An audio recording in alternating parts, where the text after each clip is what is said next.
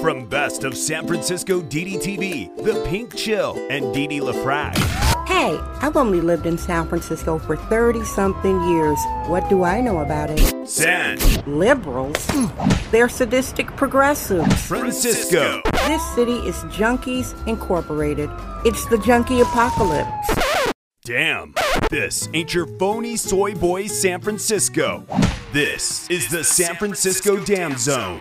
San Francisco Dam is a solo psychodramatic performance art storytelling podcasting platform. Hey everybody, it's Wednesday, May 11th, 2022. Happy birthday to everybody who is celebrating. I hope you have a beautiful birthday. Welcome, new listeners. I am so happy you are here. Regular listeners, I love you. Guys, here's your daily San Fran fentanyl weather report. I'm recording in the late afternoon. It's breezy. The wind is coming from the west about 20 miles an hour, and it's 56 degrees Fahrenheit. All right, so I'm always talking about San Francisco. The name of this show is San Francisco Dam, but San Francisco right now is kind of tired. It's barbaric yet pretty. It's twisted yet kind of classic. Things are conveniently located. You can walk. I did a spin recently where I went basically all around like the perimeter of the city and was back home in less than an hour. It's very, very convenient. It's a shame what's allowed to live on the sidewalks. I'm not going to be redundant, but new listeners, look at the show list. Just look at the titles. Over 800 shows, breaking it on down. Sexist, womanist, bohemian style. I saw a movie last night, and I was thinking, what happens to the statute of limitations? Like these freaky artists, why is it like a lot of freaky daddies make good art? And please, if you have a trigger, if you get triggered about anything, trigger warning. I'm going to talk about some freaky male artists, so maybe you might not want to listen to the show. I'm not defending them at all. Understand that, but I'm talking about the fact that there's been some great art created by some freaky dudes. I saw a movie last night. I had seen it before a long time ago with Richard or some other boyfriend, Hannah and Her Sisters. That was a hell of a movie. Woody Allen knows how to make movies. He knows how to write them. He knows how to pick the right team. This guy makes great movies, and he was freaky and weird as hell. And when I was watching this show with like new adult eyes, middle-aged eyes, he's kind of sexy. I know this sounds terrible to say when he's like seducing these women and he has that confidence. You're like, this is ultimate freaky daddy. They have this supreme confidence that they're able to seduce a lot of people. And I was like, Woody Allen had it going on in his genre, the nebbish New York freaky Jewish dude, and he was very freaky. The movie Manhattan, I think that would probably be known as his classic film Manhattan, about a 40-something-year-old writer who was dating a 17-year-old girl in high school. When that came out, it was considered normal. I'm like, what the haystack? That was a beautiful flick, and she dumped him. But that was considered normal. I didn't really like Manhattan so much that parents are going to allow that. That was like his wish fulfillment. Maybe he was doing that behind the scenes. I don't even want to get into him marrying his girlfriend's adopted daughter, which is freaky. We all know that's freaky. You can't say, oh, they weren't related. That was freaky. That was like crossing a boundary. Like, give me a break. Anyway, Hannah and Her Sisters, everything has these sexual plots and obviously a freaky daddy. All right, next up.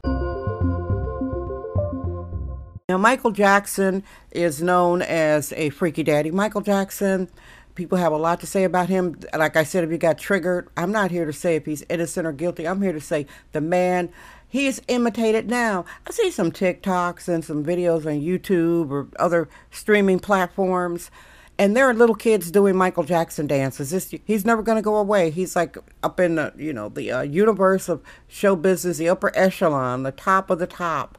He's what Elvis Presley probably would have been if he had toured around the world. Michael Jackson is never going away.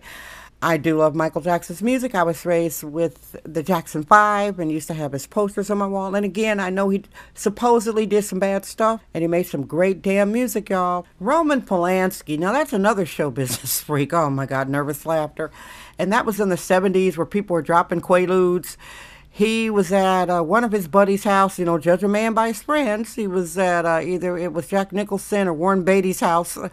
did bad things to a 13-year-old girl. He dosed her, gave her the Quaalude. You know, in the 70s, they're partying, and her mother let her. So he had relations with the 13-year-old girl while she was under the influence of a Quaalude and some champagne, and he made Rosemary's Baby. Have you ever seen that? That's, to me, I think that's like the most famous horror movie in history, and you don't even really see the horror until the end, just little bits like an Alfred Hitchcock movie. You know who Alfred Hitchcock is or was? British horror director, and he had the Alfred Hitchcock show where he'd have these little black and white vignettes of scary little stories. One of the most major freaky daddies to me is Hugh Hefner. Hugh Hefner was a real big freaky daddy. I knew reading that back then that it wasn't normal. The girls are smiling. I knew that sex work isn't the most pleasant thing, because once the guy has ownership of your body, in many cases, he could basically do what he wants. Like, you're naked. What are you going to do? Pull a gun out of your hair? No, you're not. You're going to be at mercy of getting beaten up or treated very, very poorly, which is what happened to a lot of women who are into sex work. Can't pretend that that's not what happened. I knew he was a pimp because he was really good friends. I think he was best friends with Bill Cosby. Okay, Bill Cosby with the Cosby Kids, showing black people go to college with a different world, etc. He was best friends with Bill Cosby. So what does that tell you? If you want to know a man, look at his friends. And he basically got away with it until recently. Now they're drip feeding all the bad stuff. But he curated a good magazine with good writers, good articles. He broke a lot of good writers and articles. And as a he's the one who gave the civil rights comic Dick Gregory his first break at the Playboy Club in the 60s. So he was like a civil rights dude, although he was like a pimp and a sex trafficker. What can I say, y'all?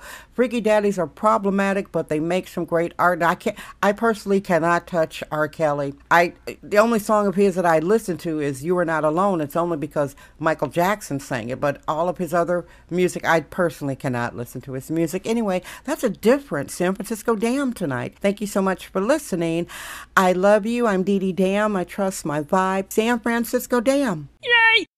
That's today's episode of the San Francisco Dam Podcast with sexist womanist bohemian Dee Dee LaFrac. Remember to join us tomorrow for another episode. This podcast is brought to you by our sponsors. Head over to sanfranciscodam.com for more sponsorship information. Thank you for subscribing and listening.